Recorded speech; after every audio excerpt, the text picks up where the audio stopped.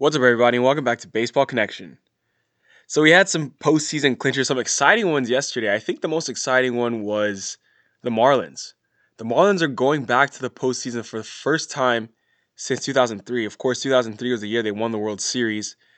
They haven't been back to the playoffs since then. And we said at the onset of this season that we could probably see something crazy like the Marlins making the playoffs. That was like the running joke.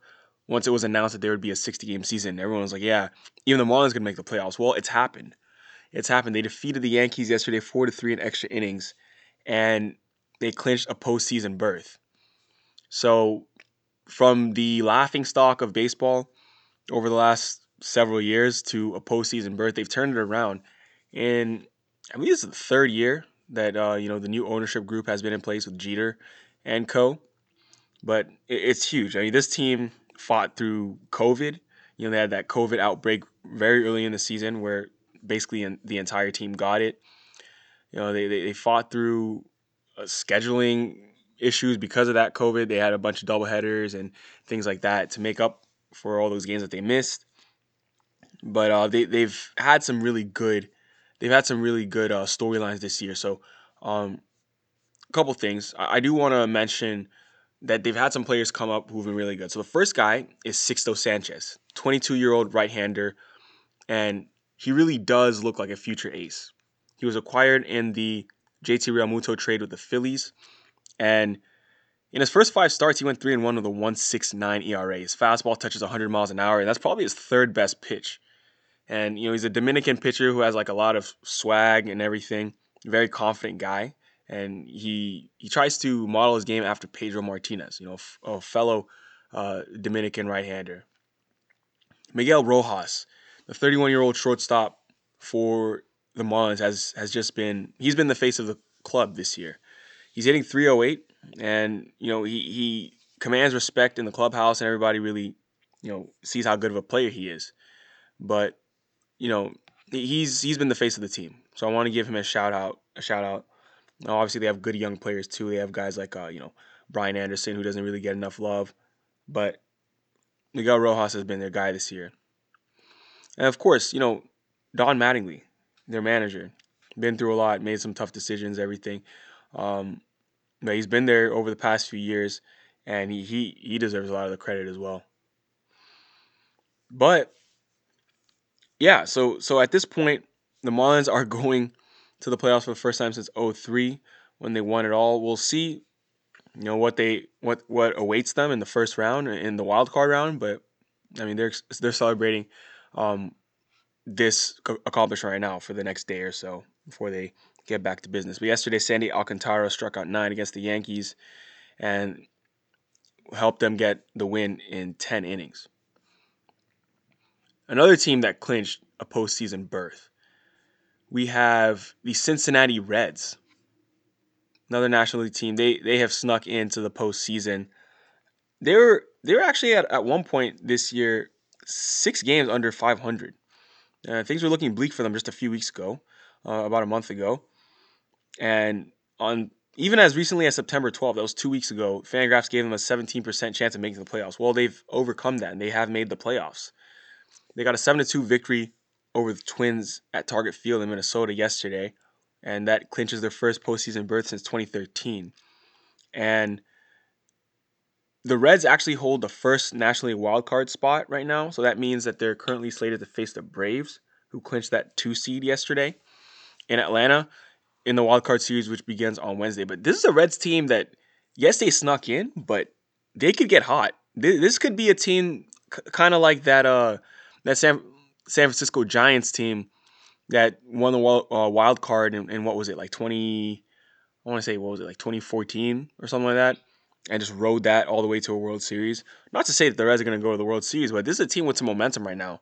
And if you look at the rotation with Bauer, Castillo, guys like that, at the front of it, Sonny Gray, they have the arms at the front. Their bats are getting hot. Castellanos, Moustakas, Jesse Winker, Votto, Eugenio Suarez.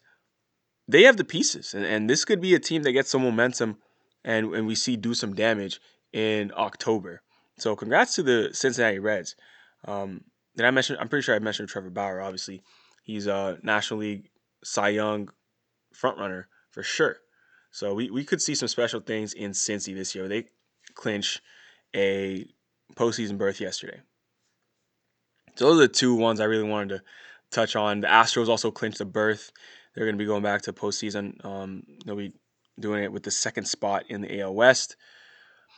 I said that the Braves clinched the number 2 seed. They did it on a Freddie Freeman walk-off home run. He's making a case for MVP.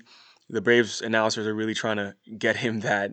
They're just saying it, chanting MVP. That's what they're going to do for their guy. I mean, obviously on a winning team, and he is putting up MVP numbers. I mean, Freeman's just very consistent. He's going to get some votes. He definitely will get some votes. We'll see if he wins it, but he definitely improved his credentials yesterday. The storyline is there. Storyline always matters with MVP. Leading player on a winning team, things like that. In that game, also, Acuna Jr. hit a 495-foot home run to lead off the bottom of the first. That's his longest. Actually, that's the longest home run hit in the majors this year, 495 feet. But the Braves defeated the Red Sox yesterday by a score of 8-7 in the bottom of the 11th at Truist Park in Atlanta. Jackie Bradley Jr. went yard for the Red Sox. He's showing some. He's going to be a free agent this offseason. JBJ, he's going to be a free agent, showing some power here. Trying to, obviously not like anything he does in the last few games of this year is really going to do much for his value, but his numbers offensively this year have been pretty solid. I mean, he has a 786 OPS, 279 average. A guy who's not really known for his bat, but this year has been pretty good. So a home run yesterday for him, his sixth of the year. But the Braves defeat the Red Sox by a score of 8-7. Nate Pearson's back. He's back on the bump in Toronto, and yeah, he was on the shelf for over a month with a flexor strain, but he looked fine yesterday. He was throwing 101 miles an hour. I mean, he hit 101.5 to strike out Austin Hayes of the Orioles, and okay, you figure he's healthy if he's throwing that hard. But Pearson tossed an inning and 2/3 scoreless on 24 pitches yesterday, so he could fill either a high leverage role or a bulk role. Both coming out of bullpen once the Blue Jays get to the postseason, which is what they have Tuesday's postseason opener. They start this coming week. As I was saying, the playoffs are right around the corner. The final tickets are being punched, and we're seeing the field be set here. And Nate Pearson's not going to be starting for the Blue Jays, but he will be. He will be coming out of the bullpen, and that's good. It's good to see. Good for him.